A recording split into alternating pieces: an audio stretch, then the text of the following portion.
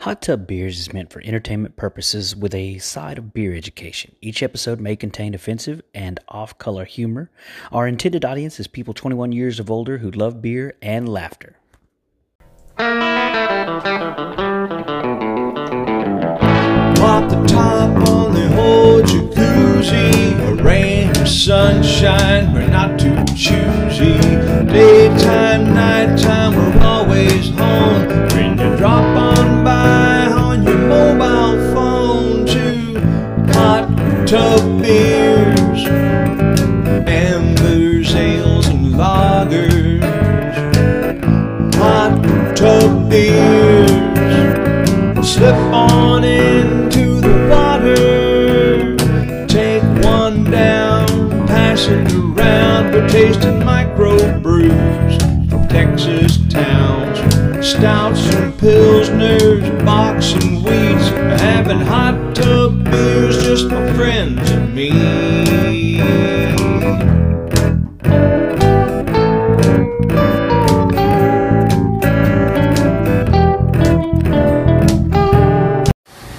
Welcome back to Hot Tub Beers, guys. So, second week in a row, we are out of the hot tub. Okay, so kind of special today. We're coming to you from the newest speakeasy in the North Houston area, the Blind Finch. The swankiest speakeasy. Oh, the swankiest speakeasy. So I'm here with Mr. Jake Thorne.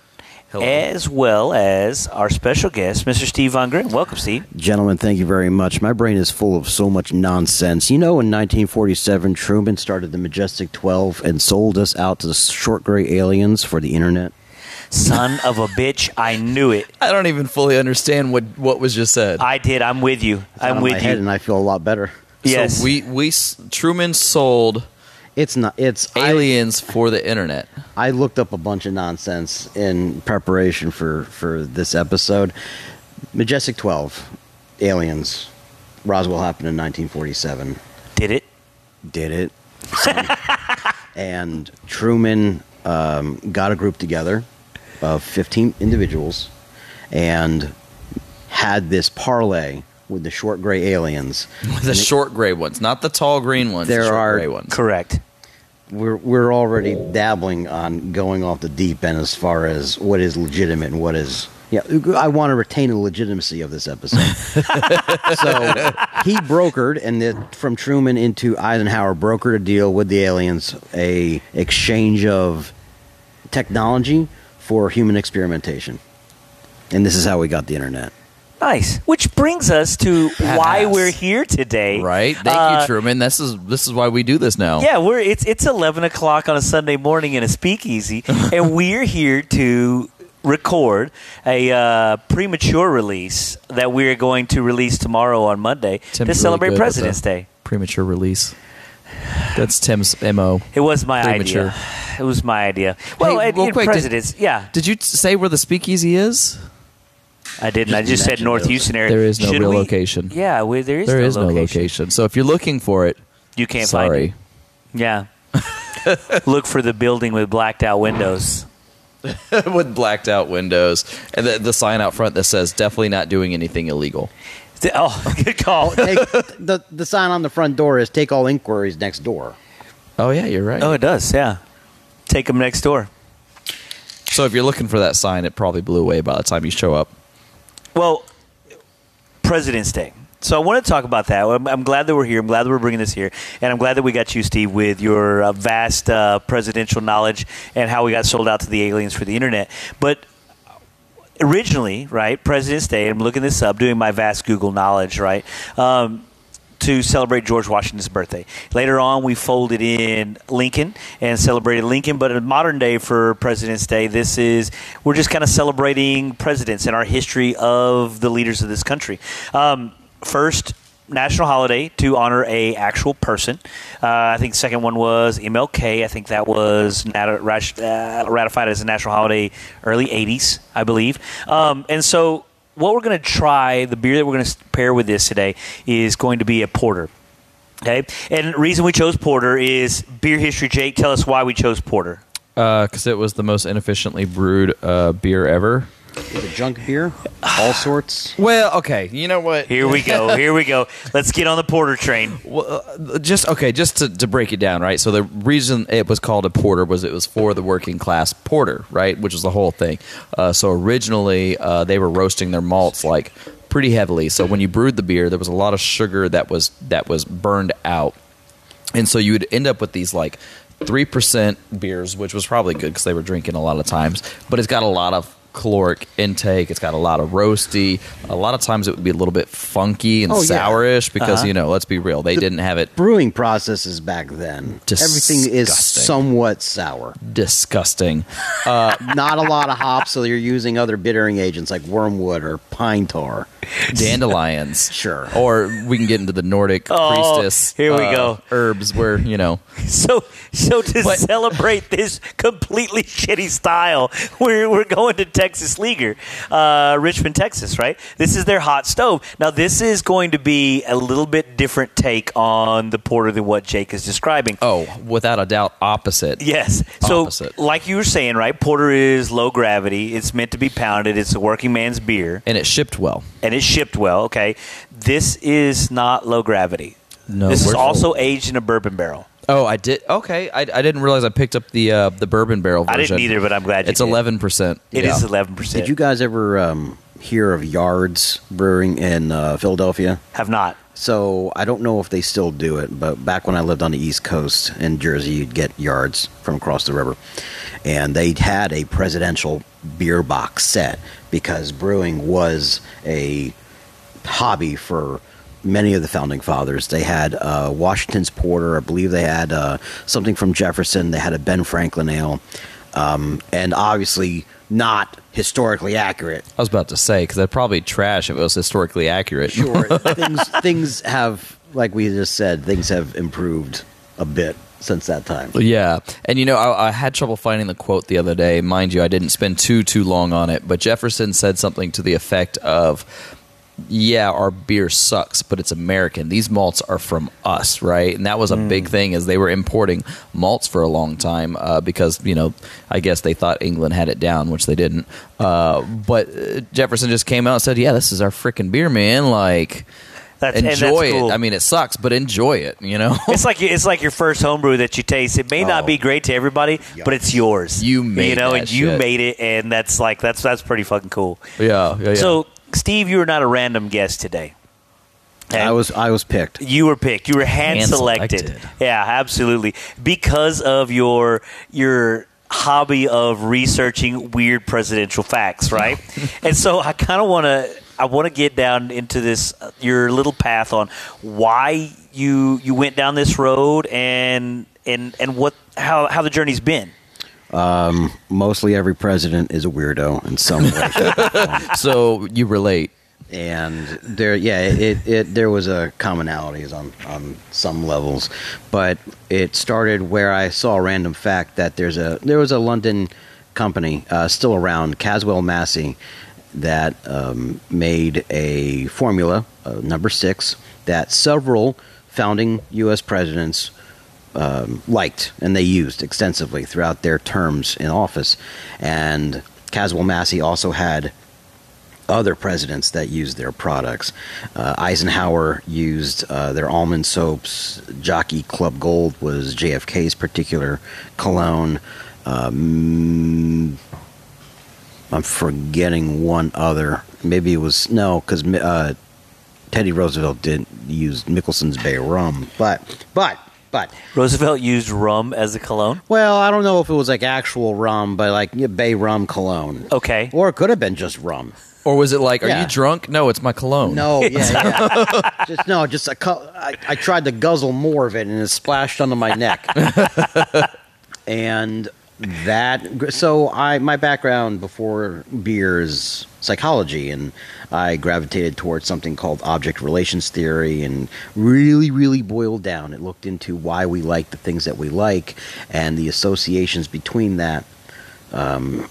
As I said beforehand, Tim, if someone likes A and B, maybe they also like C. So it's also deductive reasoning, and getting these colognes I was trying to what did this mean to the president, and why did the president use it? Right. That got into more presidential research and really a love of American history and seeing the selection of some presidents as being a pulse point of where the country was at that time. Because to look at the presidents is to look at where we are at that time as a nation. I like that. I like that. It's very well said. That's kind of it's a neat concept, right? Because and we've definitely seen this almost fluctuate. It feels like we're on a roller coaster as of late, as to where the country is going, and the presidents almost being polar opposites as they're coming back to each other.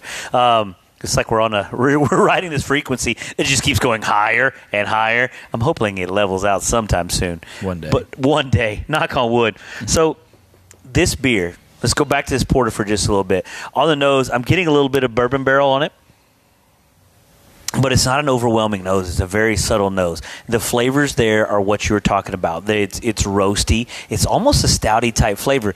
Is this a stout, Jake? Yes. Yeah, I mean, just think about where stouts came from. Stout porters, right? yeah. Okay. You're taking that grain bill, but with stouts, you're increasing it, the amount of roasted barley, the amount of roast on your barley, the more sugars that you're going to be getting in a stout versus, I mean, I don't know what the base style porter is, but you have dry porters before because they are dark. Yeah. But they What's that supposed to mean?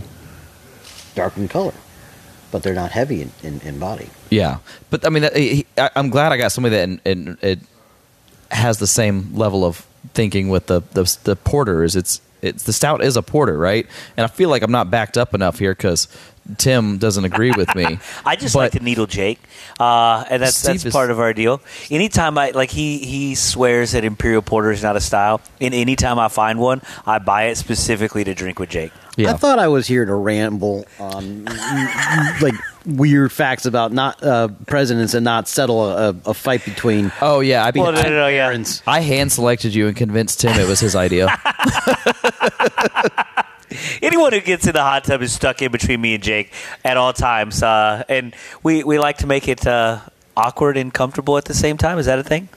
Yeah, I think so. I think so. It is. I think this is. I'm going to go ahead and agree with you guys on this one. This is more of a stout type of a beer. It labeled as a porter, but 11% because you're not getting all of that 11%. Like you're not going from 4.5% to 11% just because you aged it in a bourbon barrel. That's got to be a lot of the base beer because you're. Correct me if I'm wrong. Bourbon barrel isn't going to spike the ABV of a beer like that unless you're pouring bourbon in it. Correct. I'm going to have to agree with you. But and one of the biggest things people almost always say, oh, an Imperial Porter has a lighter mouthfeel, has a lighter body. This has a stout body. I mean, it does have a stout body. It's nice. And this is a beautiful beer. Let's not disregard that. But it's a stout, and it's like Odell's 90 shillings.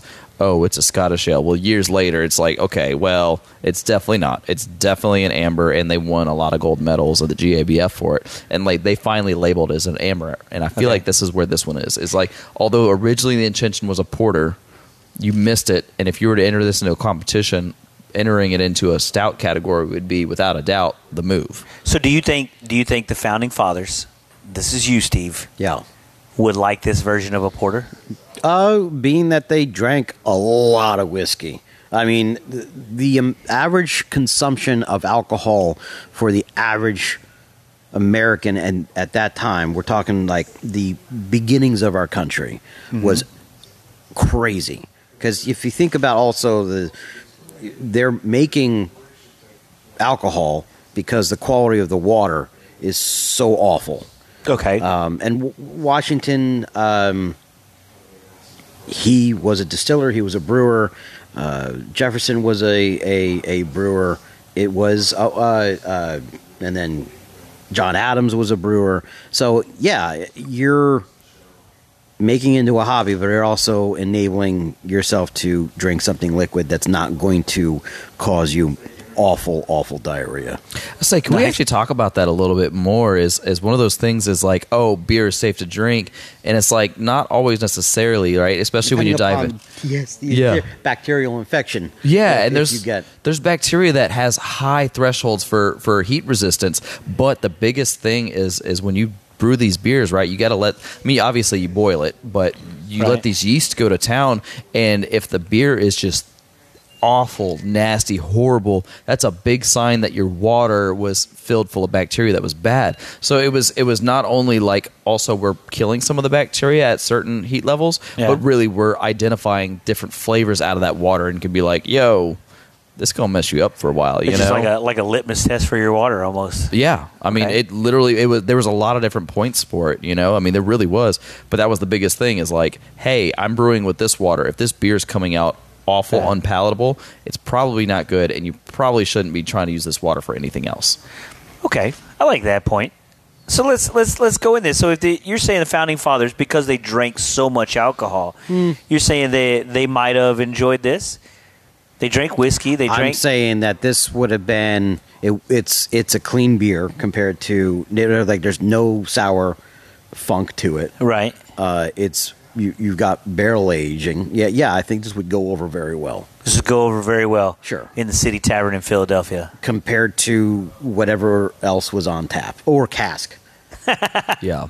So okay, so we're saying the founding fathers might have liked it. Let's rate it on our hot tub beer scale. So I think this is going to be the first Texas Leaguer beer we've ever had on the podcast. Agreed. Yeah, we've already given them a bad rap because we've decided they've mislabeled their can. This isn't a porter, it's a stout. Well, I wouldn't call it a bad rap, but like also, we want to know, is this an intentional lie or an unintentional lie? Who's it? The owner's Nathan. Yes. Nathan, get in the hot tub. Yeah, we want to ask this question to your face Yeah, because we're not cowards. yeah, to your face, Nathan. So I'm going to go ahead and rate it. I'll start, right? So as far as the hot tub beer goes, Texas Leaguer, I am going to agree that this is more of a stout mouthfeel than it is a porter mouthfeel. I really enjoy... hold on. I need to sip it. I'm a fan of bourbon barrel aged beers anyway. I think the bourbon on this beer really does accent the beer. It doesn't overpower it. It is a very nice, clean beer. I'm going to go 3.87642. Ooh. That's where I'm at right now. That's The 7462 6472 has been kind of an adjunct for me. I think I don't know why I'm falling into those numbers. Maybe it's subliminal Freudian. I don't know. You're the psychologist, Steve. You threw me for that one. Diagnosing. Yeah. I don't know you well enough to offer a formal diagnosis. Okay. Oh. What do you think? What do you think on the beer? You're rated a 4.0 scale, we're industry standard now. We've already pushed for this 0 on to hot 4. tub beers, right? 0, we're going to burn down the brewery. 4, you need this every time you get in the hot tub. Or the Blind Finch at 11 in the morning. I think it's a solid 3. It's Ooh. not a porter. I like the barrel quality of it. I like that molasses quality of it. Ooh, good call. And it's just for a stout, it's very good. For a porter, I don't know, it's mislabeled. Yeah. But a very good beer. It is a very good beer. Jake, you're the last one up. Okay, so if I was to blind not know what was written on the can, we're definitely going. I'm just going to go 3.85. I mean, this Okay. I like this beer. This I do beer is a too. treat. It's fantastic. Now, when you call it a porter, you're just wrong. No offense, Nathan, but get in the hot tub and defend your point on this one, Please. But I mean, overall, you get a nice dry body. There's enough sugar left over where it doesn't come off too dry. It doesn't come off sweet. You get kind of these chocolatey notes with a back end of a little bit of coffee. That's probably just the bitterness on the malt. I mean, it's got flavors akin to tobacco. I wouldn't say it's tobacco flavors, but it's got that really kind of nice roundness to it. I think it doesn't taste like 11%, which is dangerous. It tastes like 8 or 9. Very good point. But I mean, the flavor profile of the bourbon comes through without the booziness of the bourbon, and I think that's freaking awesome. Hands down, I would recommend this to anybody. I just would call it their bourbon barrel aged stout. but it's good. It is very good. Yeah, thanks. You know what, Steve? Thanks for coming on and coming hanging out with us today. I know this is just the beginning. We've got 3 more segments to go, and so this is going to be kind of fun. I'm excited about this Presidential Day episode. Great idea. I'm going to give credit to Jake for the idea, and we're going to take a break. We're going to come back with another segment. We're going to talk about the City Tavern, where the founding fathers would go and drink their beer, and some of their presidential colognes.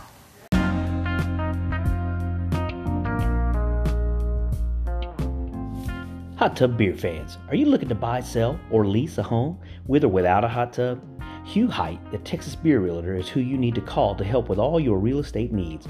Hugh knows hops and Hugh knows houses. That's txbeerrealtor.com or 281-939-8182. Welcome back to Hot Tub Beer. So, segment number 2 of our premature release presidential episode. Premature release. We are. So when I'm sitting there, I'm looking, and City Tavern seemed to be the place where all the founding fathers went to go drink in Philadelphia. Okay, Steve, you said you had been in there or no? I had recently taken a recent trip to Washington D.C. and there was an oyster house. I was mistaken. Because Philadelphia was one of the previous capital locations. But no, we had stumbled upon a location in Washington that advertised that there was a private poker room in the back where, like, Grant and his friends would hang out and that's drink cool. gallons upon gallons of whiskey And decide the future of the nation. Decide the future of the nation. It is kind of. The future of our nation was decided over a bunch of beers. I feel like that's what you had to drink beer to get brave to overthrow Mother England. Well, the political nature of the public house, where it was a location, it was sort of neutral grounds where the beginnings of revolution were discussed. Okay, yeah. Oh, that's one of my favorite deals. It's Thomas Paine's speech to the Virginia Convention, or the "Give me liberty or give me death" speech. I love that. That's pretty fucking cool. So, all right. So, when I was looking at it, right, Thomas Jefferson liked spruce ale. Washington liked IPAs. There was all this kind of very early style beers that they were drinking in there. But one of them that they mentioned was a honey ale. Now, I found this beer over at Thistle. It's from, was it Garden Path Fermentation? Is that the name of it? I think so. Yes, Garden Path Fermentation in Burlington, Washington. Apt. Okay. It is called the Easygoing Drink, a Skag Etonian Grisette. So it's a wild yeast ale conditioned with honey, or native yeast ale conditioned with honey. So I haven't tasted it yet. What do you that description? It sounds early American. The description does to me. Tell me, what do you think is in here? What do you mean? What's in here? I don't know. I don't know. Like, what style are we drinking? I have absolutely no idea. It's a grisette. Okay, grisette, beer history guy. I don't really have much to say about the grisette. I find it to be flavor profile rather uninteresting. Grisettes typically have a fairly kind of thin body in comparison to the acidity that it puts out. Okay. It's technically in the sour category, but it's going to be the lower end. So you could expect a Goza or Berliner Weiss to have a little bit more aggression on it. But overall, it's, I don't know. Grisettes are okay. That's probably the best way for me Just to put okay. it. Is that how you would describe early American beer? No, I'd probably describe early American beer as disgusting. What do you think, Steve? I'm actually pleasantly surprised by this beer. Pleasantly surprised by it? Sure. I haven't tasted it. The nose is it's like, it smells like wildflowers on the nose to me. Like it's kind of like sweet and tangy and, Kinda skunky. fresh. A little bit, yeah. It's got a little bit of like, you know, when you have honey that kind of has that full-bodied, like, it's like a sweet skunk to it. It's like an earthy kind of like sweetness to it. I kind of get that off of that kind of. Okay. I hate to say dirty honey, but it definitely has a full-bodied kind of It is funk. Okay, the funk is full body. The mouthfeel of the beer It's not. is not full funk. Oh, so we've got some visitors in the background. So City Tavern, where we might have had a grisette, a wild yeast, a native yeast beer conditioned on honey. These guys are going out on the town. So one of the interesting things that Jake says that you've gotten into, Steve, is presidential colognes. Yeah, it started out. That's where the hobby started out as. Okay, so these guys going out on a night for City Tavern, what would they smell like? What are these guys wearing when they're going out? Anything that covers up their funk. Okay, Yeah. so that's an interesting thing. Like, so cologne isn't necessarily just to attract or to smell good. It was, at this time, we're covering something up. Yeah, I mean, a lot of powder, right? A lot of talc, but a lot of just trying to cover up. Because think about, when are these people taking baths? So it's just dousing themselves with the stuff to cover up what they naturally smell like. Okay. And so what did you run across that was interesting or stood out? Or So this Caswell Massey, this number 6, which a lot of the founding fathers gravitated towards, it's heavy bergamot, it's heavy citrus. It's not a whole heck of a lot of spice, but unfortunately, we know more about modern presidents because of the improvements in modern media. okay, So whatever information that we have from people back then it's archives, it's word of mouth, it's whatever someone maybe wrote about one another, Okay. and that could be maligned. We're going to get into Jefferson and John Adams and Jefferson had a huge, awful fight, and Jefferson would continuously slander Adams in the local paper. so but- things haven't changed much. Oh yeah, you just just an improvement. Like, I guess more literacy. Yeah, Oh, God bless literacy. It seems like it's falling to the wayside.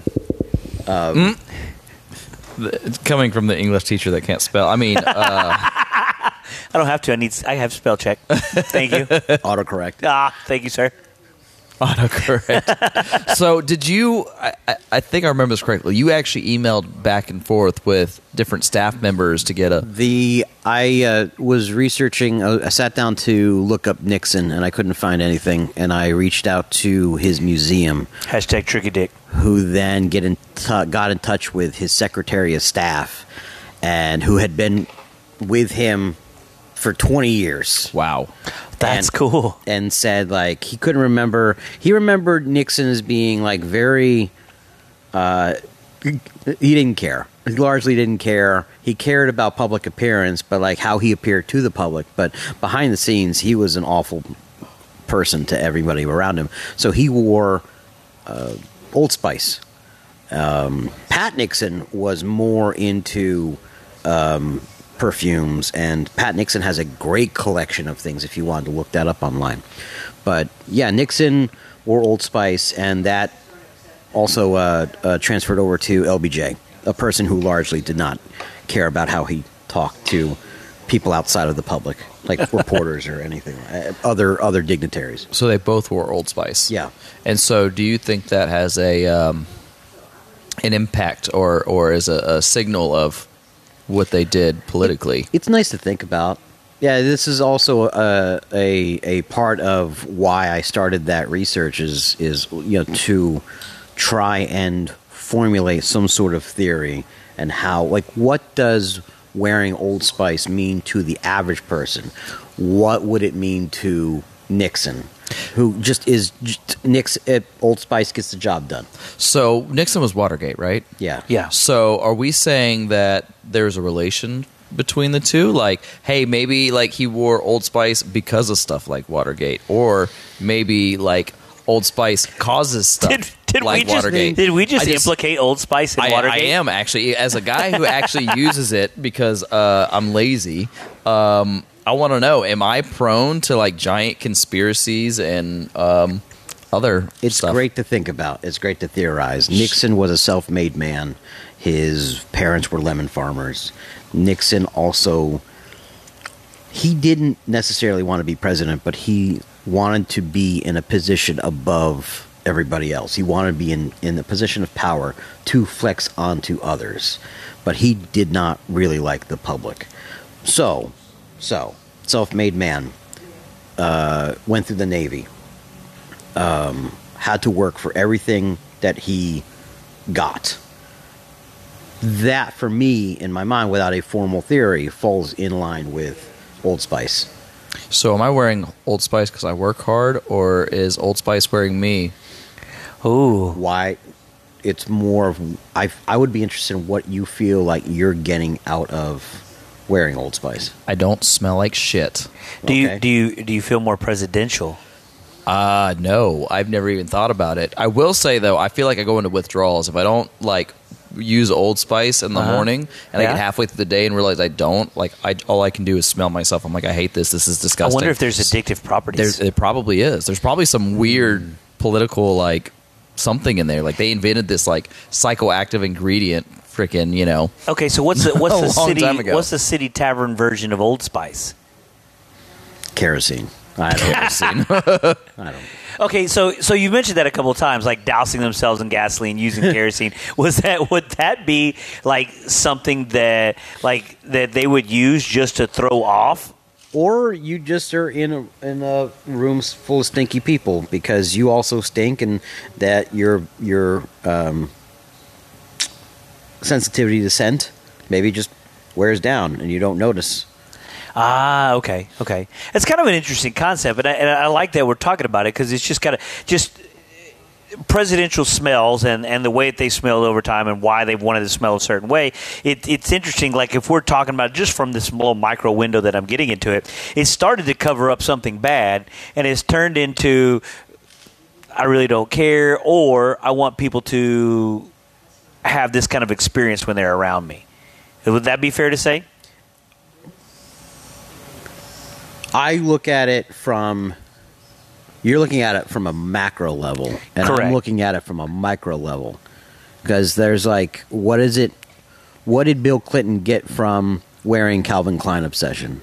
And Oh. why did... Monica Lewinsky. There's that.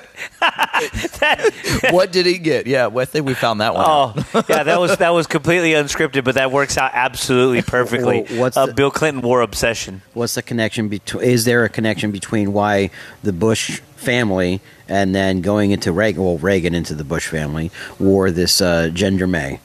Yeah, Okay, so what is that one? I don't. Yeah, I haven't had it yet. Okay. I haven't gone into because it is unfortunately somewhat of a pricey hobby. Oh, I'm sure. So going in and you would actually purchase the colognes Sure. that they were wearing. Yeah. Okay. So what does that one run? What's it called? Gender Mag? Gender May. Gender May. Gender. Yeah. Or Gender. Gender May. Are we talking like penis and vagina gender? Okay. I didn't buy it. I didn't buy Is it into expensive? it yet. I didn't look into I it think yet. I think we need to get our We need to hands on invest in some? Let's see if somebody starts voting us for political stuff. Yeah. If you'd like to keep the hot tub warm or buy presidential cologne for us. Right. We Yeah. should- As little as 99 cents a month. Oh, is that your Patreon? No, so we don't have a Patreon. I guess I haven't really gotten into that. So the platform that we're using has this listener support deal to where you can sign on and like subscribe for 99 cents a month. Now the only benefit is we talk about you constantly on the episodes. Yeah, I mean, we got like what 6 supporters. I mean, we really talk about. I them all the think time. we're up to 7 or 8. Ooh. Yeah, it's big time. Yeah, we Yeah. got James and John, Jeff, Mary, Mary, Sally. Is Kat on there? No, Oh, okay. Well, she's uninvited. yeah, but she's on every live consistently. Yeah, she's on every live consistently. But okay, so this beer, the wild yeast or native yeast grisette.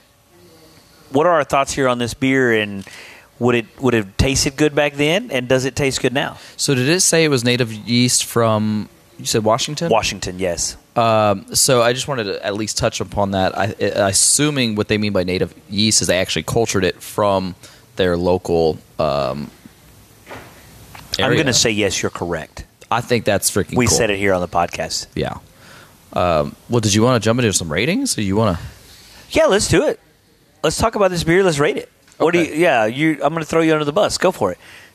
You said the Grisette was just kind of an okay style. Yeah, I mean, it's not a bad style. It's just not a super exciting style.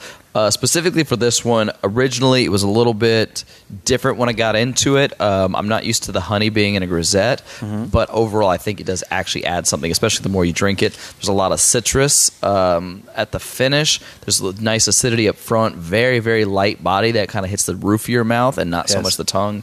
The honey rounds it all out. Great carbonation. I mean, overall it's a pretty decent beer. I'm only going to go probably 3.45. Okay. Just because I feel like I really want a little bit more. I don't know if it's more aggression, more body. I'm not sure exactly what that is, but I do want more of something in there. Okay. Steve, what do you think? I think it's a solid 2. I was surprised with it, but it's not something that I would drink every day. I get a cider level of acidity. Okay. Green apple. Honey will elevate what you put it in. I think, it's very pleasant, but I'm not going to go out. You think the green apple is a flaw, or is that just kind of an aspect of the beer? I think that's just a product of the fermentation. Yeah. I'm with both of you on this one, but I don't know if I'm going to rate with you. Like, I agree with you. It's very pleasant. It's very light. It's very. I feel like I'm drinking a mouthful of wildflowers. I feel like I'm outside in the spring with this beer. To me, I don't know. Just maybe the description of the beer being a native yeast and conditioned in honey makes me think of founding fathers and early American beer, and just kind of bringing beer back to. All right, I'm going to capture the yeast out of the air. I'm going to cultivate, this grain water that I have and see what comes out. But it is very nice, very light, very clean, and very refreshing. I'm gonna go solid 3.0, 4 zeros and a 1 after the 3. Okay. I think. Yeah, I like it. Is it something that I would drink every day? No, probably not. But on where we're at right now, we're in Texas winter. Which is kind of like spring everywhere else. And it is, you go outside, it's going to be 30s, 40s in the morning, it's going to be 60s, 70s in the afternoon. This is like a nice midday sit with your feet up on the back porch and sip on this beer outside. It's an outside beer to me, without a doubt. You know what it really needs? A shot of gin. Ooh. Just drop a shot of gin straight down there. Bring out some floral, some juniper. Now I wish old we had another school. can of it, and then we'd go for it. Well, I'll see what I can do. Son of a bitch. Well, guys, we're going to take another quick break. We're going to come back. We're going to talk about Prohibition. Ooh. The presidents that played a role in enforcing and repealing, and a little bit of Billy beer with our favorite peanut farmer, Jimmy Carter.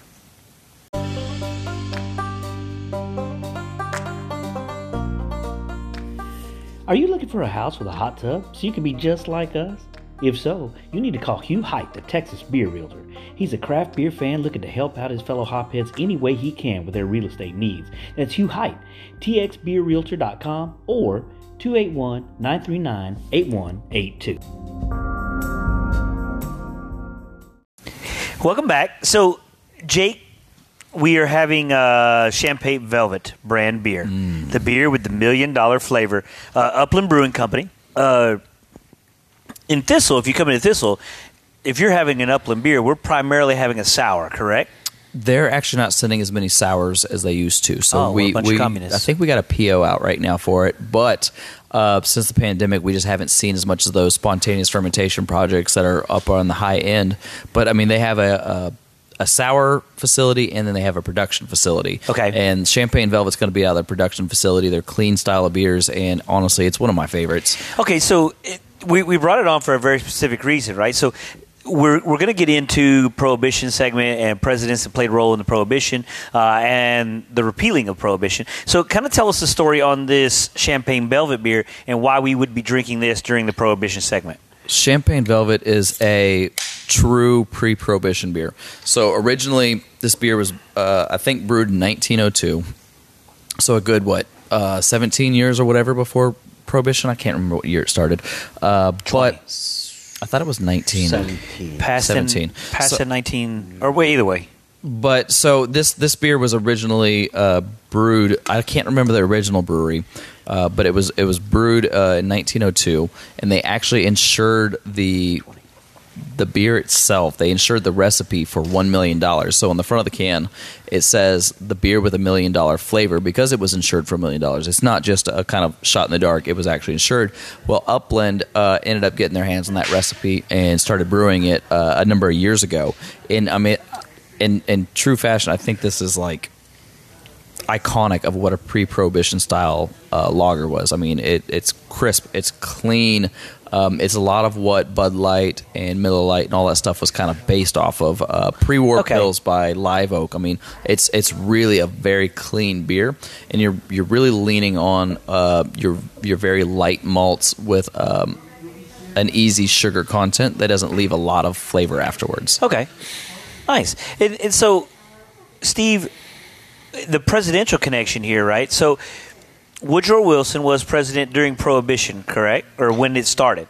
Yes. So, give us some background about Wilson and the role Wilson played and how we ended up a nation without alcohol for a while? Wilson, one of the most educated presidents that we had, PhD.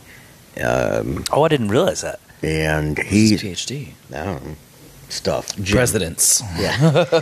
But Beer. I take that back. So he was president from 1913 to 1921. Prohibition started in 1920. And he was not in favor of, he tried to veto the Volstead Act, and Senate overrode him. So he also believed, though, to give the people what they want, and supported the enforcement of Prohibition. And the 18th Amendment and the Volstead Act came in separate parts, but both helped each other, because without either one, they would have no teeth. The Volstead Act defined what an alcoholic beverage was, and the 18th Amendment prohibited the manufacture or sale of anything alcoholic. But during this time, up until Prohibition went away, 1935, 33. This is where, like, we saw the rise of the American mob and bootlegging and Al Capone. And then also the United States government purposely poisoning whiskey. That was actually a very unique one. Yeah, they did that for whiskey and gin. That was a Okay. whole thing. And Fill me in. do you want to go down that road? We can take a short trip. In a nutshell, to try and, because you had Elliot Ness, right, and Untouchables, and Correct, and trying to bust up Al Capone's rum running and bootlegging operations, but to dissuade people from drinking, they would the government would poison batches of whiskey. And people Wow. died from it too. It wasn't even like, oh, they're just going to get sick. People died from it. That's crazy. Yeah. You saw 4 different presidents through this time: Wilson, Harding, Coolidge, and Hoover. And then with the repeal starting with FDR. And the repeal started with FDR. So, I you know what, it would be interesting to sit down and talk with those 3 guys that are in between Wilson and FDR and just kind of see what their thoughts were, because they. And of course, I don't know, but as your president, you're sitting back and you're seeing this organized crime start happening, and to the point where you have like Elliot Ness and the Untouchables, and you have this. I guess they felt a need that they needed to poison whiskey to scare people away from drinking. That, like, why wouldn't you just go ahead and say, you know what, it's okay, go ahead and drink? Mm-hmm. I feel that's and then Coolidge was very conservative. Okay. Very puritanical. Harding, before him, was one of the worst presidents in U.S. history. He had his friends. He appointed his friends to cabinet positions and members in the government. He married for money. He had numerous mistresses. Coolidge spent the first year and a half of his term trying to clean up what Harding did. And Hoover was busy with the Great Depression. Blamed was unjustly blamed. He didn't react soon enough to the Great Depression, but he didn't cause it. And Right. I wrote down a really good quote towards the end of his life. One of his last, he lived to 90, but one of his last quotes was, "I outlived the bitches." In regard to his detractors. Put that on my tombstone. That's pretty funny. You mentioned earlier, I guess at the very beginning, like presidents were more often not like just some weird guys, some quirky guys, some odd personalities. You almost, I would say, it's like to be willing to take over that much power. You're not a normal person. What are the motivations behind that person? And that's a good thing that we talked Yeah. about earlier too, right? Like these guys that were really reluctant to take over, and guys that were chomping at the bit to take over, and the difference in there. I think just on a micro level, looking at it, I get bosses. I work really well under these reluctant bosses, because they allow you to work and they allow you to do your job. The guys that are power hungry are tough to work for. Yeah. Yeah, I agree with I you think on so. that. Like on a country level, like that's kind of interesting, right? So we definitely had. Washington was the first one. That guy didn't want to be president. No. No He way did he want to. They didn't know how to deal with Washington. They didn't know what to call him, how to address it, because America didn't want to go back to a monarchy. But do you address Washington as His Highness? And no, he didn't want to. You know how Washington died? How? So they let out too much of his blood. He was Oh, sick. shit. He was sick with epiglottis, bacterial epiglottis. Okay. Right. So sore throat, his larynx, and back then, medical science was, you've got too much ghosts in your blood. So here's some cocaine, and Nice. they. I'm sick. They let out some of his blood. He got a little better. So Yeah. doctors were like, "Oh shoot, let's let out a little bit more of his blood." And no, he died. He died wow. after 40% blood loss. But I believe he lived till 67. 40% blood loss. What is that, like 4 or 5 pints? That's ridiculous. Like at that point, you're like, hey, like I don't imagine this much blood being in someone. Yeah, 1799, 67 years old. Wow. Wow. Okay, so we go through this dark age in American drinking. We got organized crime started. We got bootlegging going. The alcohol industry turns into this complete underground scene, which is part of the reason that we're sitting in the Blind Finch in this speakeasy themed bar today in order to record this episode. Just because, one, it's fun. Two, it kind of fits with the theme of what we're going here. And it's but swanky. then I can't remember what year it was. Was it 53? FDR brings us out of the dark ages. Is that right? 35. 35. I I've was got them about to backwards. say, I was a little Yeah. lost on that one. Sorry. And it's not a full repeal. It's you can make alcohol up to 3.8%. Yes, I saw that. Right. So yeah, you had this near beer. Near The beer. whole country was Oklahoma law for a while. Yeah. Oklahoma, why are you still doing that? Oklahoma. Actually, I think they recently I got a little changed bit- it. I thought it got a little better. They're no longer on Yeah. a 4-tier system. Yeah. They had a 4-tier system in Oklahoma. Yeah. It's ridiculous. Uh, Well, I think there's a lot of really cool things that happen and a lot of things that shaped what beer is for us today. My personal opinion is the U.S. is leading the forefront of craft beer innovation right now and pushing the boundaries. And there's a lot of things which is like, okay, is that really beer anymore? Which is what we're doing is we're pushing. And it's like we're putting out 15% stouts. I mean, it's all the way up to 65% out in the world now. Which is like, okay, well, is that really beer? Which is always the big question. But the fact is a lot of this pushing is coming from the U.S. And it was Sam Adams that did the Triple Bock first, which was the highest ABV at that time, which is, 30 years ago. Okay. And since then, it has been continued to be pushed. Because I think Triple Bock was originally like 18, 19%, which obviously takes some pretty big techniques to do it without distilling. And we actually talked to Vince Mandeville about, hey, how do you raise all of this ABV without, killing your yeast, without, making something other than beer. And I think it's really, really cool because a lot of that is rooted in prohibition, right? And so it took a long time for it to grow up, but we had basically a clean slate after Prohibition on what beer can be considered. When you talk about Germany, you have Reinheitsgebot, which is no longer an act of law, but it's still a guideline people follow. And so without us going, okay, you can only have yeast, water, malt, and hops, without us having that, it's kind of really grown in the last, especially the last 20 years. It's blown up, and it's escalated to the point where, I mean, every year we're having how many breweries open up in Houston alone?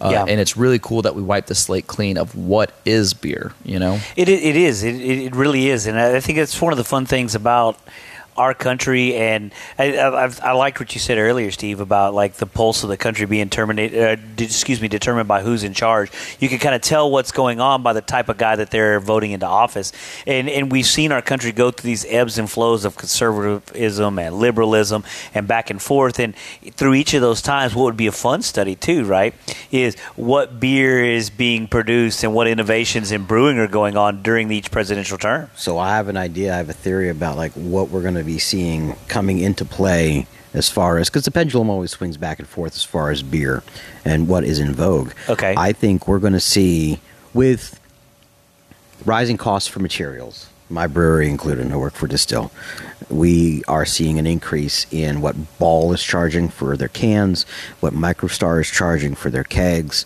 logistics, and what freight is being charged. So prices across the board are going to increase. And I think, because also there's inflation currently, we're going to see a swing back to 30 packs and people like going back to cheap beer. And this will push craft brewers into making a champagne velvet or a premium. Well, and lager, if it swings back there, I'd be happy. I think it's in the beer community, at least, a lot of these people have been drinking such heavy beers that there's already been a swing back to the lighter beers. But the big question with the uptick in cost and freight and ingredients, are we going to go more towards the blonde ales versus the pilsners and the light lagers? Because corn lagers. Yeah, when you got a tank tied up for 6 weeks. Yeah. I mean, that's 6 weeks of a tank tied up. You can't put it out. When you talk about a blonde ale, I mean, you can crank it, 6-7 days? You can keep going. And the way that they're brewing, like a lot of these guys can get a lot of lager characteristics in these blonde ales, and they I mean, some of them are almost indistinguishable. And especially when you start using Kveik, because then you're cutting even more time off of it. Oh, see, I don't want to go down the Kveik road. Yeah, I'm let's not go a down fan. it. Well, I feel like we've barely hit the surface of what we can do with Kveik, because you talk about the threshold of fermentation being massive now. I mean, 109 degrees you can ferment, which is insane, but you can still take it and ferment at 40 and 50 degrees with the same yeast. There is a brewery that recently put out they called it a Berliner Weiss, and they used the Kveik yeast. They use Kveik for Berliner Weiss. It's not a real Berliner Weiss because you can ferment with Kveik at a certain temperature level, and it can produce lactic acid. Oh, I did not think know that. with a lot of it improves your efficiency using that particular yeast. Okay. Is it a catch-all? No, I don't think so. I think it's situational. Like anything, there's a balance. But with a little bit more experimentation, and if regular use of this yeast becomes more mainstream and improves the production rate of beers, like you were talking about blonde ales, well, there's a strain of Saf lager yeast that can brew a lager up to 70 degrees. Now, I don't know if it likes to be 70 degrees, but yeah, maybe messing with the strain to see like what you can get out of it, like the lactic acid. That's pretty cool. Like, so all this experimentation, right? I think I want to bring it back to presidents a little bit, but we had our America's favorite peanut farmer, Jimmy Carter, in the 70s, right? And he had a brother, Billy, who was the eccentric brother. And you had, was it Falls City Brewing? They're in Georgia, where they're from. Started producing Billy beer to capitalize on this, like, president's goofy brother Billy, who loves to drink beer.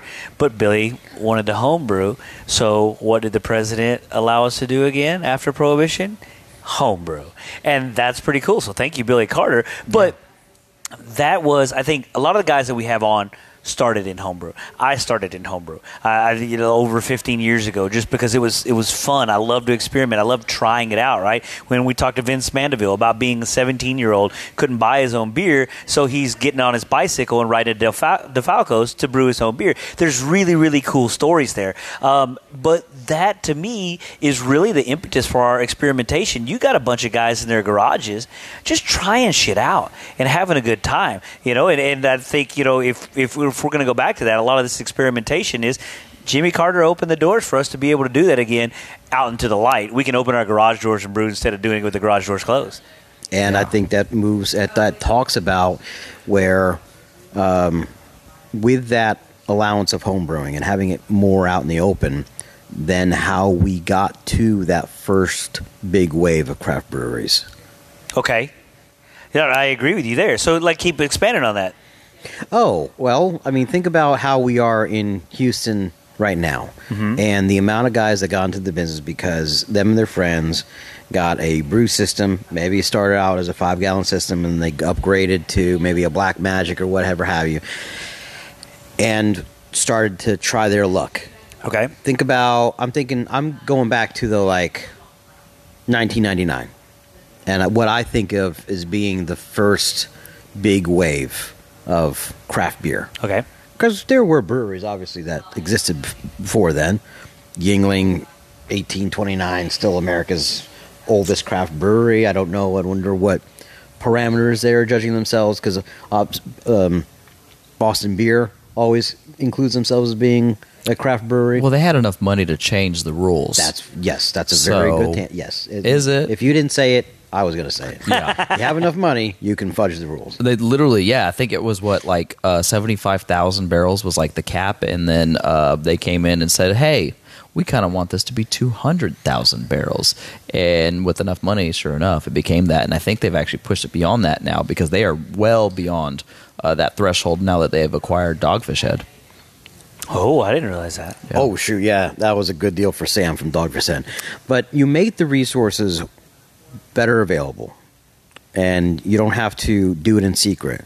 And then you have more people that rise up that want to that think that they are making a good enough product to bring to a public market. Yeah, that's pretty cool. And I love the spectrum of it. And we've definitely dove into the spectrum of it as we've been sitting here on the podcast, right? Where we started with a 11% bourbon barrel aged porter. Great start. It was a great start. And now we're drinking Champagne Velvet, this is a pre-prohibition beer. This is a super light, super clean, just easy drinking beer that we have here. That was going to be produced, what did you say, 1902, Jake? 1902. Wow.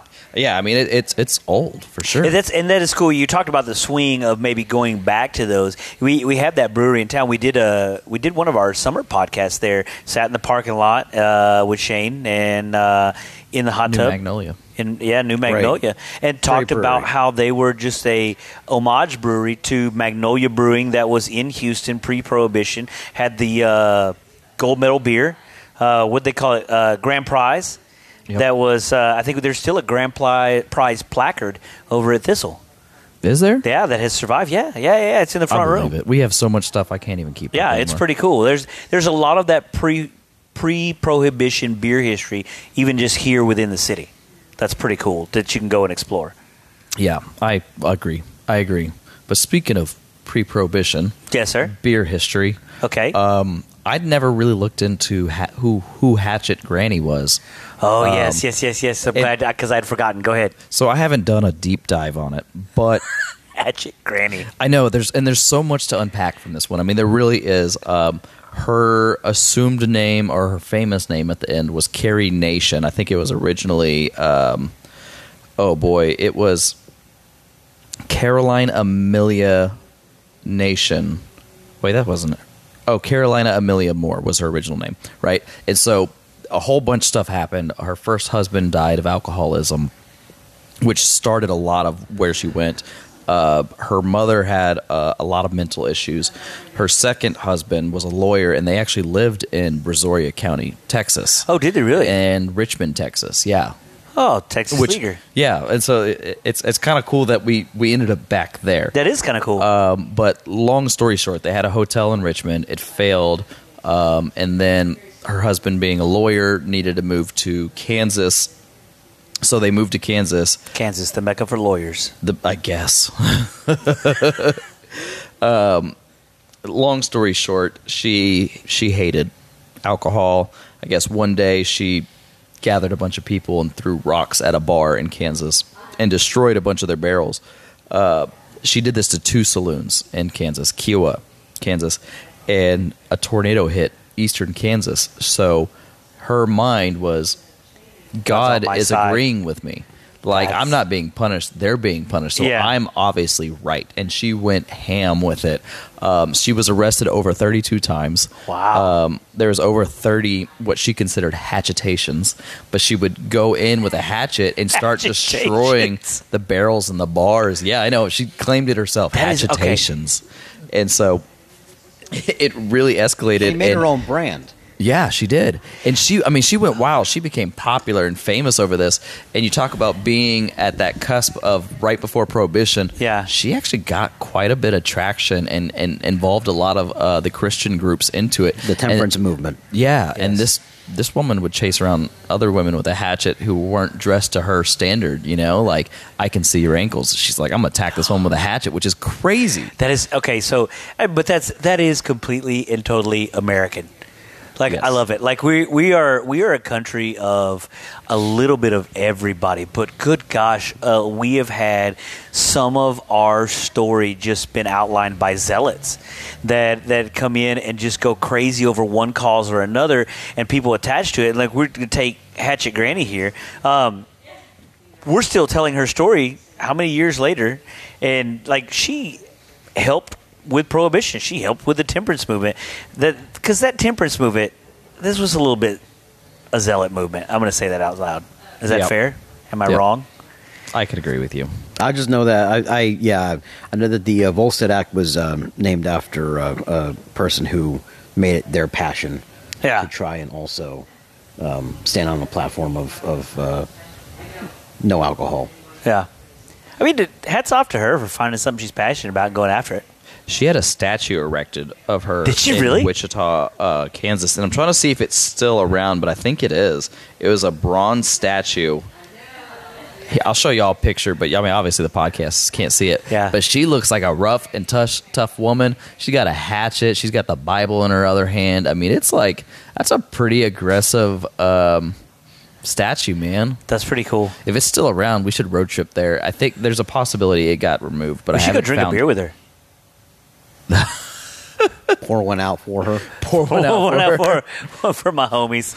Sorry, Miss Hatcher. We don't mean to be disrespectful, but I like the story. I absolutely like the story. I mean, it's pretty cool, and I'm sure hers is one of many that during that time are fighting for this prohibition because they think. I mean, look at her life. I think. If you look at it objectively, it came from a really good place because she's got a lot of trauma in her life associated with alcohol. Mm-hmm. And so feels like she needs to help others avoid the trauma that she's been through by eliminating alcohol. But we're Americans. We like to do what we want to do. Oh, yeah. And so we get to make our own choices. We live or die by those choices, but we get to make our own choices. Yeah. Fuck yeah. Yeah. Choices and shit. So speaking of choices, we got the Champagne Velvet. Let's go ahead and get into it and maybe rate this Champagne Velvet as this is a lager, correct? This is a pre-Prohibition lager. It's technically in the Pilsner category. So what makes it pre-Prohibition? The recipe was literally pre-Prohibition, but it was also akin to the popular style at the time, which is what the pre-Prohibition lager pretty much is. I think the majority of them are based off of or similar to the Pilsner. So you're going to use the Pilsner malt, which was a huge kind of, I hate to say eureka moment, but it was a really big eureka moment in beer history. And so beforehand, they were roasting malts very inefficiently. They were burning a lot of the sugars out, and then you have the Pilsner malt, which the reason it changed everything is they had these light roasted malts with a clean flavor, but it had a higher sugar content, right? And that was the biggest thing is they weren't killing all these sugars out of it, and they were able to work a little bit more efficiently with the beer itself. And so the Pilsner malt was a massive kind of a change in what beer could be, and that's when you start blending, your traditional porter malt with a Pilsner malt, because now you can pull up that horribly inefficient sugar content or grain bill and bring up that little bit of extra by adding in Pilsner malt. And you'll see with, especially now, a lot of our beers like Christmas Ale by St. Arnold, it's not one single malt. I mean, it's a plethora of blends of malts because you can pull different characters of each one, but the Pilsner malt is one of the coolest ones because there's not that much flavor to it. There's not a huge flavor to it, but you have a really clean sugar content to help the yeast survive and create. So, rate it.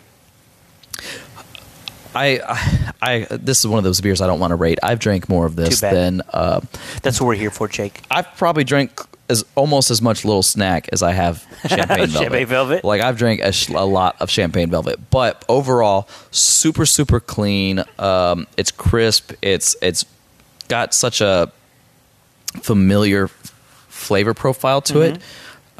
It's got a little bit of sweetness on the end. The bitterness is just perfectly balanced, where the sweetness doesn't overtake, the bitterness doesn't take. Super clean body. One of the problems with some light beers like Kentucky Cold Snacks, it's great ice cold. Champagne Velvet is just good, period. It doesn't matter if it's cold or if it's room temperature. I mean, it's so nice. You're going to get a little bit more sweetness when it's warm, but it still doesn't overtake it at all. I'm just going to give it a 4.0 because I literally could drink one any time of the day. You're agreeing with him over there. People can't see you on the podcast, but Steve Von Grimm, the presidential whiz kid, is over here agreeing with him. So tell me your thoughts and put that rating down. I am biased towards the style of beer. It's a 4. Biases are accepted here. It's a 4? I guess I can drink this style of beer. I can drink this beer all day. So I'm going to go 3.9 repeating just to be an asshole. Okay. You are an asshole. Yeah, thank you, sir. I'm a nice asshole, though. Nice looking asshole. Like a bleached asshole or just manicured? No. It's a matter of perspective. Blowouts? It is a matter of perspective. Yeah, no blowouts. No. Just nice, clean, well manicured. Well, now that we're talking about Tim's butthole. I think it is an amazing beer. I think this is one that you could sit and you could drink from sun up to sundown. This is a barbecue beer. This is a hang out with a family beer. This is a, Easter morning crawfish boil beer. This is... It fits all occasions. I think it's really, really nice. You could tell why this is popular, why it's had $1 million insurance policy on it, why it survived through Prohibition to 2022. It didn't. You said 1902. 120 years later, we're drinking this beer. It's pretty fucking cool. Phenomenal. Yeah, absolutely. So that's going to conclude the presidential prohibition portion of it. But we're going to come back here in just a moment, and we're going to have our own Hot Tub Beers Beer Summit. No.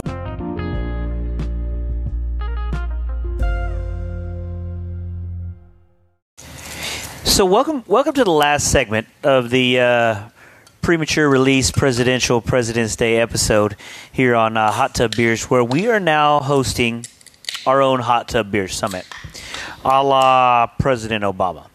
So Obama. Thank you, Obama.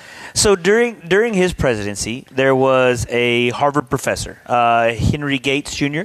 Okay, black guy, Harvard professor. There was a call about a disturbance or breaking and entering or something to where there were police called out to his residency. I'm not clear on whether he made the call or not. And then another officer. Or not another officer. James Crowley was the officer. He showed up and ended up arresting Mr. Gates at his own residency, right? And so this became a big deal. And so Obama, in order to kind of quell some of the tensions that were created by this, said, hey, let's sit down, him and Joe and Mr. Gates and Mr. Crowley all sat down to have a beer together and kind of overcome some of the tension or the animosity that was in the air of that. So they chose, I want to say, Obama chose a Bud Light. Crowley chose Blue Moon, and Mr. Gates chose Red Stripe, Jamaican lager. Which is so crazy. That's a weird assortment. Joe making me crazy, Jake. Joe making me crazy. So that was one of the, okay, so this is one thing that I read, was that this was one of the things that people like criticized Obama the most for, which I thought was weird as shit because I'm not a super huge Obama fan, but this was one of the times where it's like, all right, if this guy wants to sit down and have a beer with me to cross the aisle, okay, that's fucking cool. I'm down with that. Like, that made him human to me. And the fact that people criticized that was weird. Well, and what's crazy, I was just mentioning this to Steve here on the break, but it's like the last, 4 or 5 presidents, excluding Obama, all have sexual assault allegations, like across the board for majority of them. In fake or not, it doesn't really matter. Obama's the only one without any allegations. So their big blow up on him was, what beer is he drinking? And it's like, that's crazy. It's kind of a cool place to be. It's like, that's what we have to bitch about. That's freaking cool. But Yeah. it's still a weird thing to like dive down. I mean, he's dealing a highly like, there's a lot of racial tension going on right now. Right. There's a lot involving the police force, and there's all this stuff, and it's a big deal. I mean, this guy, his door was jammed, so he used a screwdriver to help pop open his door when somebody saw that. Oh, okay. And called the cops on him getting into his own house. He was coming back from a Yo-Yo Ma ancestry research tour, right? Which is What so a nerd. I know. Okay, sorry. It's wild. Sorry, But Mr. Gates. He's only getting into his own house, and he gets Yeah. arrested in the works.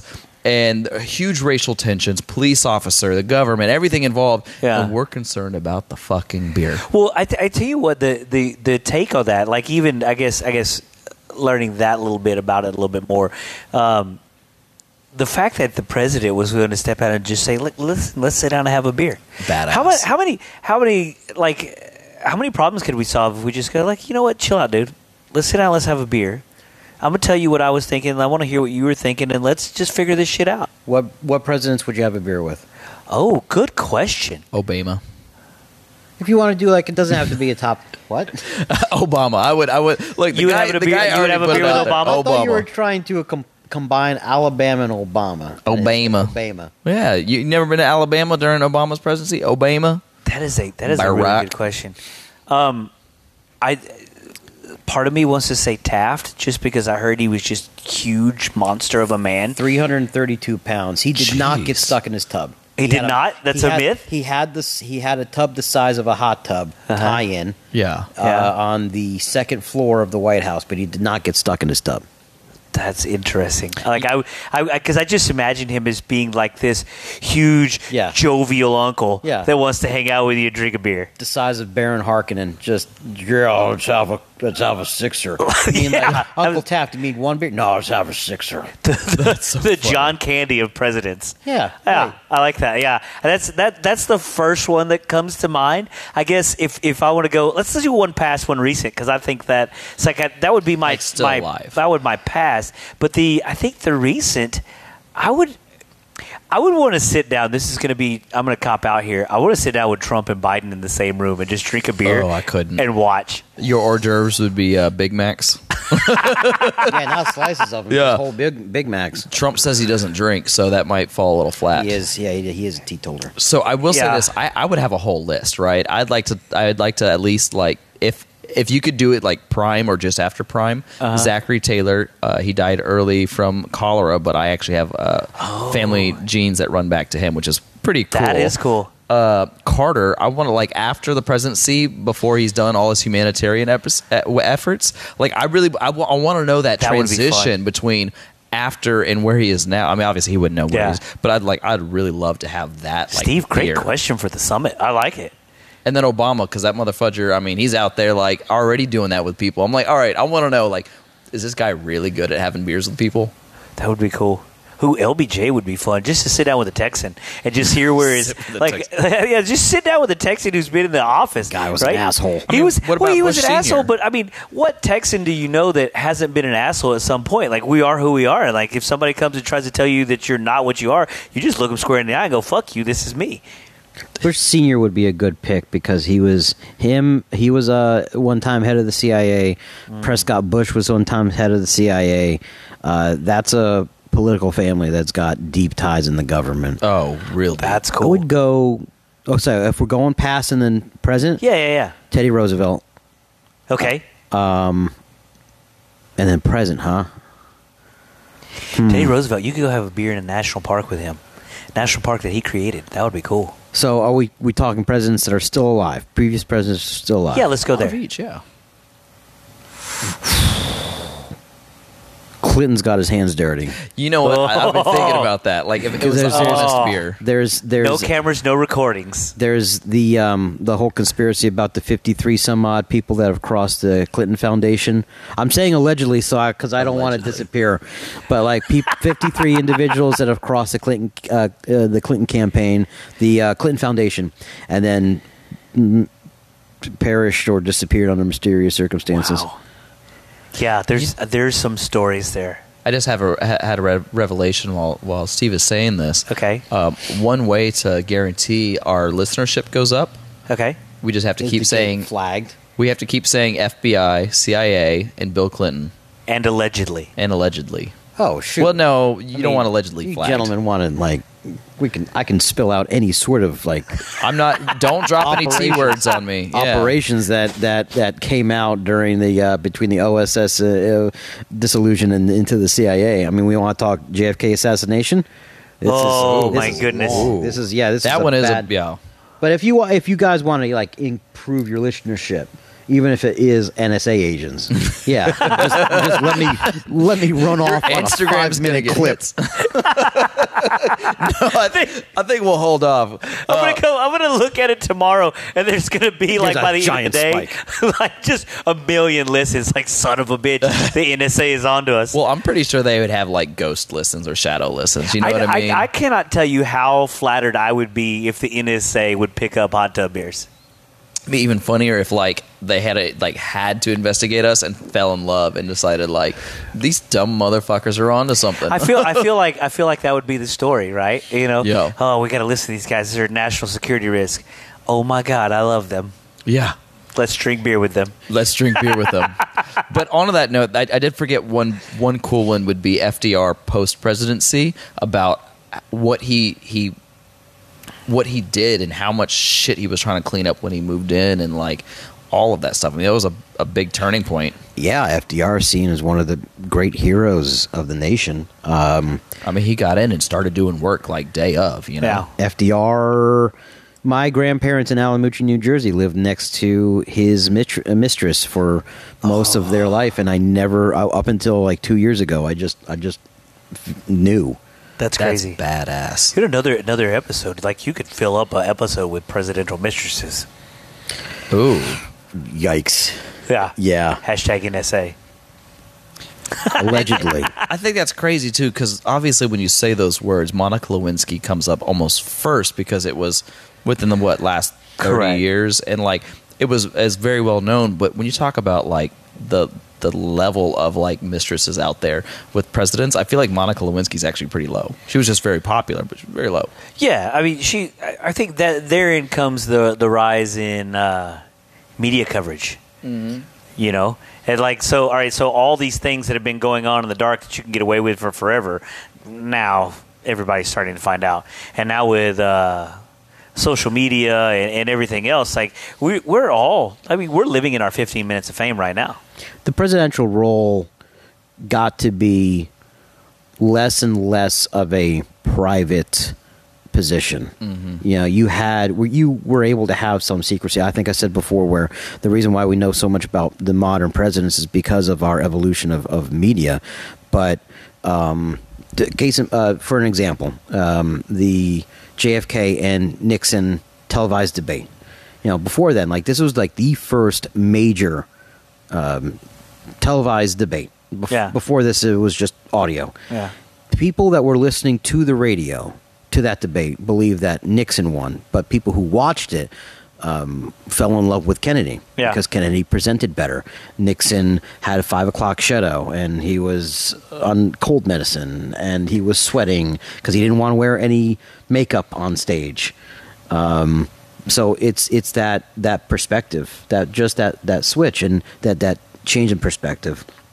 And Monica Lewinsky, you know, that was all over. At that point, though, after that point, look what presidents have done and raise that bar as far as national scandal, and then just get off scot-free. This is crazy. It is. Like, It I is. don't even It's- want to it's- say it, but like insurrection, like how is that even a question? That's an attack on democracy, no matter whose side you're on. How is that even like? Some people are like, Meh. "Oh no, we needed to do it." No, absolutely, foreign and domestic, right? Like that's crazy, man. It's a weird deal. Like the country is so polarized right now, and it's weird. I guess in my voting lifetime, I'm 42, and so in my voting lifetime, I've gone from voting for somebody, and then I got to one election, and I want to say it was around the Obama Mitt Romney era, to where I was like, I'm not voting for anybody anymore. I'm voting against someone else, and I didn't like it. And so I haven't voted in years because of that, because I want to vote for somebody, not against somebody else. You know what? That's where I am now, because we got elections going on right now for a lot of local stuff, and I'm literally going to go in there and vote against. Well, I got two criteria. How dumb is your fucking politics, and did you text me? I've got a text from like every fucking position, so I'm going to go you down really? the list. Yeah, I'm going to make a list of all the texts that I get, and anybody that I got a political text from, I'm going to go vote against them, because my phone is for fucking me, my personal and my business. I wonder how Leave they me get that. out of it. Because I don't like. So other people have complained about getting that. I don't get texts from campaigns, but or I five get a texts day. for people trying to buy my house. Oh yeah, I get texts for people trying to buy my dad's houses, and I'm like, not my house. Quit texting me. Our information is too public. Yeah, It is. Information is bought and sold. But also, don't text me saying your whole campaign is you helped Trump fund the wall and you're the only one that funded all the way as much as you could or whatever. I'm like, I don't really care. Mexico was supposed to pay for that under your pretenses, and that wall's not doing anything. So thank you for giving money to a lost cause, I guess, but don't fucking text me about it. Do you, but leave me fucking out of it. I think that's where politics is gotten kind of out of hand in the sense. Well, I say got out of hand. You look back historically, and we look at this. People are slinging mud way before our what politicians are doing now isn't something new that they've invented, and the conversations that we're having now on this podcast aren't anything new, right? It's just we're doing it in a different manner now. I almost feel like it was really bad back then, and then in early on, like they're slinging mud, slander and libel is huge. Jefferson said in separate news articles that he was a hermaphrodite, that Go big or go home. he was for the monarchy, that he was for a war with France, and that just blatantly John Adams is dead. He just called him dead. He just called John Adams dead. He's dead. He's dead. This He's no dead longer. hermaphrodite wants war with France. Don't vote for him. And then Jefferson took the presidency away from Adams. What a campaign. Well, and you know what? We still have that all the time. It's whether we like roll it over our shoulders Yeah. or not. Because like with the Biden thing, right? They said he is a pedophile and he has dementia, and he surrounds himself with drug addicts, right? And it's just like, okay, he has somebody in his family suffering from addiction. Like that's a serious issue. Yeah. And the whole family is pulling together to do it. All right. That one, at least there's some stuff to it. But to just like he has dementia and he's a pedophile, I'm like, those are fucking gross claims. I mean, those are big claims. To go back to what you're saying, like, so there's these weird claims, right? It's like people are taking a kernel of truth and making a whole bucket of popcorn out of it. You know what I'm saying? And so and that's what's weird. What I like about the Jefferson thing is, where's the kernel in truth in the fact that Adams was a hermaphrodite? Well, when LBJ was running for president, he had a quote. He let the defendant spend the energy trying to deny the claim that someone makes. So yeah, LBJ would make a claim against his opponent And say, hey, you your job to defend it. It's up to you. Yeah, prove Yeah, me he wrong. didn't have to prove it. He just they had to defend it. Yeah, that's wild. That is wild. Politics, wild. man. I kind of hate them and I kind of love them. Like it's fun to watch some It's- stuff, but it's just a shit show. Well, it's turned into reality TV at this point. And conspiracy theories are it's huge a little, now. It's a little bit crazy, and I think I don't know that. I don't know. I don't want to get into my politics too much. I just don't think You that don't have to. It's I'm just here to make fun of everybody. Well, and I think that is the best take, and I think that's probably the most apt description of my politics. Is like everybody's fodder. Everybody should be fodder. Everybody should be in if you're going to step into that position, No one's untouchable. No one's untouchable. We should all be able to make fun of everybody. And the only thing that disappoints me about this is like, I think, and we've talked about this on the show before, being able to sit down and have civil discourse is almost just being gone. Yep. Right? So, like, we can't sit down with each other and disagree with each other without getting into an argument, or you calling me stupid, me calling you retarded, or whatever it is. Oh, said the R word. Sorry, retraction. There's another R word. But you know what I'm saying? Like, I want to sit down. Like, me and Jake don't agree on anything. Really much at all. Except the direction of the podcast. But I think, yes. Everything else we do not agree. But what's fun is I can sit down and talk with Jake, and I know Jake's not going to call me stupid, and I'm not going to call Jake stupid. And it's fun to hear different opposing points of view. And I like that. That's part of these disagreements, is part of politics that I enjoy, because it challenges you as a person, right? I got to think outside the box. I got to see things from your point of view, and I want you to see things from my point of view. Maybe it changes you, maybe it changes me, but that's the point of who we are, right? Mm-hmm. Does that make sense? Absolutely, it does. Also, on that point, when people get mad at each other, like, one of my favorite things to yell at people is, "You dirty old bitch." And I just want to say, if I call you a dirty old bitch, it's a term of endearment for me. I only call that to my friends. Like, you do something good, you're a dirty old fucking bitch. Oh, just saying. It's so powerful feeling. So okay, so we've drifted a little bit, which I don't mind, because I've really enjoyed the conversation. But we have some beers for our beer summit. So the main criticisms there were that of the original beer summit with Obama, that Budweiser's owned by InBev, which is a Belgian company. You had Blue Moon, which is owned by Miller Coors, which is a bunch of sellouts who tried to kill Celis back in the day. And then you had we need to mention that as well. Whenever we do that, sometimes I think people listening to us are like, what the fuck are they talking about? So we'll tell you later, guys. No, we'll say it now. He said Celis. We're literally sitting underneath Pierre Celis's chandelier from his house in Belgium. Yeah, which is super freaking cool. Yeah. If you want to drink a cocktail, in Pierre Celis's faux home. It's like somewhere between 100 to 50 years old. I mean, it's like the old ancestral Celis home chandelier. It's crazy. So the last beer was Red Stripe, a Jamaican lager, right? Mm-hmm. And so the big criticism was these three Americans sat down to drink beer that wasn't American. So we went a little bit different. Oh, come on. Preach to me, Steve. Aren't we, as a nation, a mixture, a melange of people? Oh, yes. And what would you define as being American? That's good. Well, that's crazy. We're a nation of immigrants with a history of xenophobia. It's weird, because none of us are. I don't know. We're going to go down this other rabbit hole, which I like going down, but I'm scared because this can get too long. But yeah, you're right. What is an American? Go ahead. People bringing what they are comfortable with, what they're familiar with, to a location. Or if we're going back to this beer summit, right? Who cares? What would they rather have been drinking? The fact that they were sitting down and drinking beer to solve a problem that's everything to me. That's the beer is the unifying absolutely factor. What type it is a variable that's inconsequential. So tell me what you have in your hand. I have a Lone Star. It is a rebranded PBR. and how has it's great. How has it lubricated your beer summit conversation? Is it going well? Yeah, it's great. It's civil discourse. It's inoffensive. Is it offensive? Yeah, it is what it is. It's a Lone Star. It is. Yeah, and that's the beauty of Lone Star, though. It is what it is.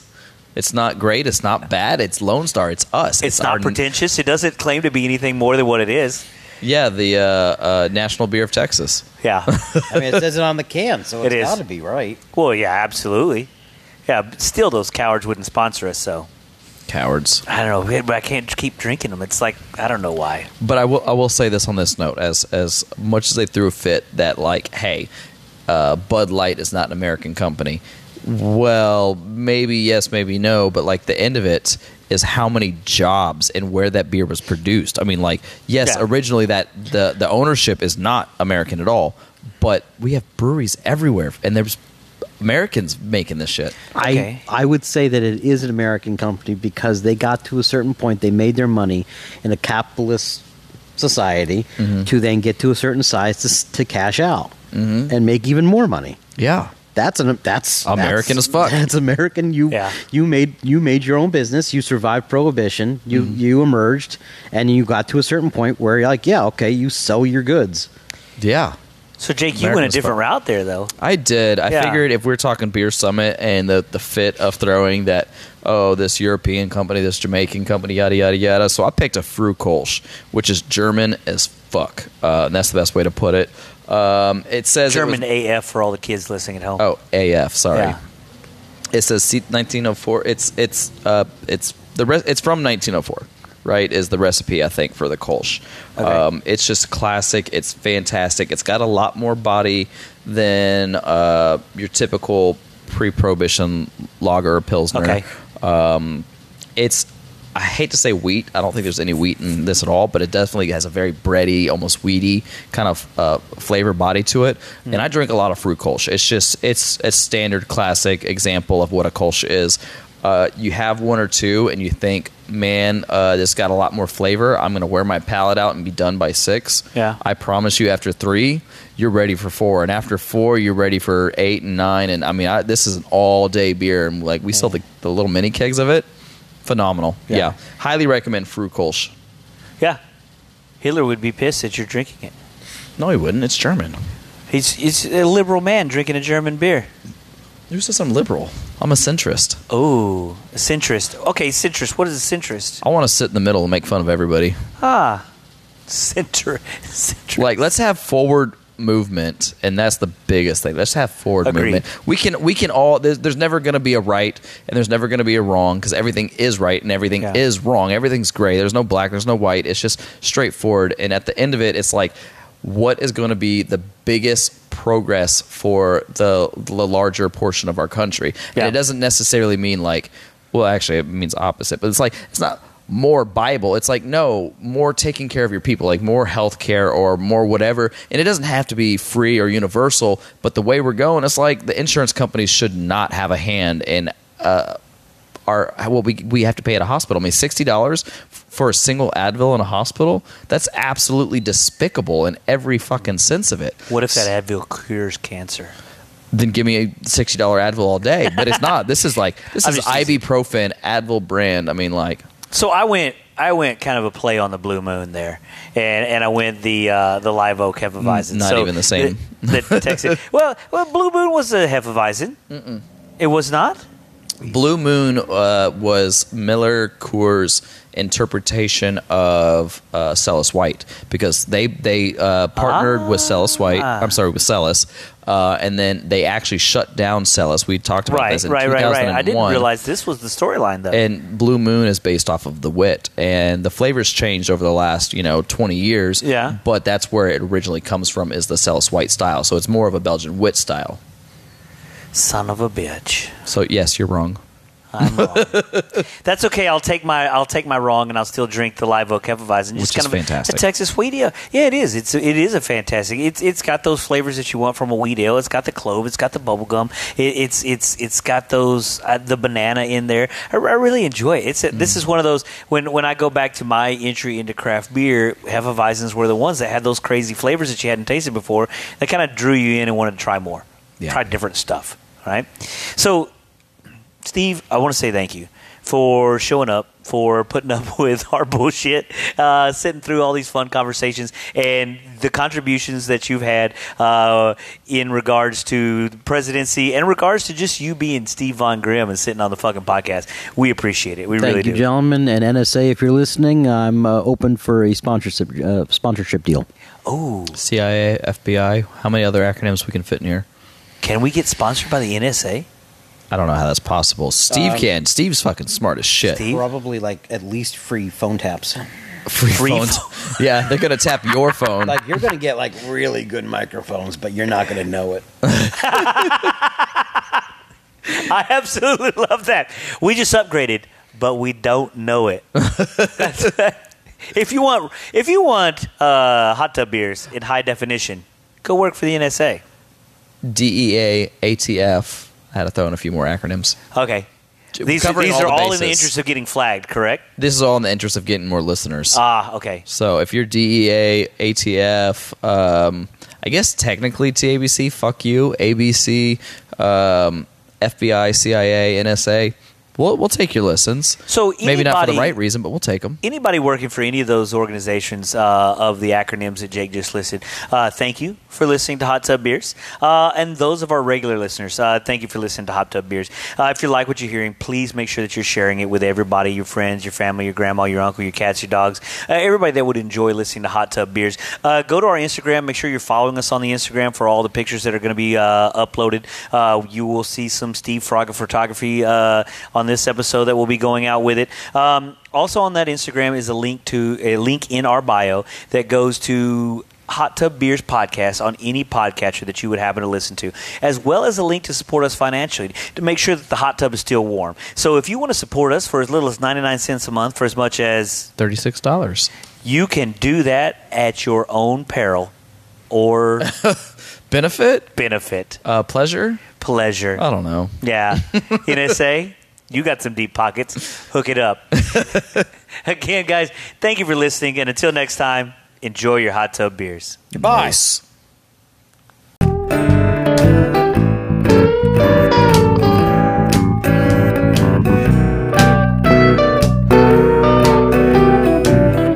Hot tub beers, slip on into the water. Hot tub beers, amber's, ales, and lagers. Take one down, pass it around. We're tasting microbrews from Texas towns. Stouts and pilsners, box and wheats. Having hot tub beers, just my friends and me.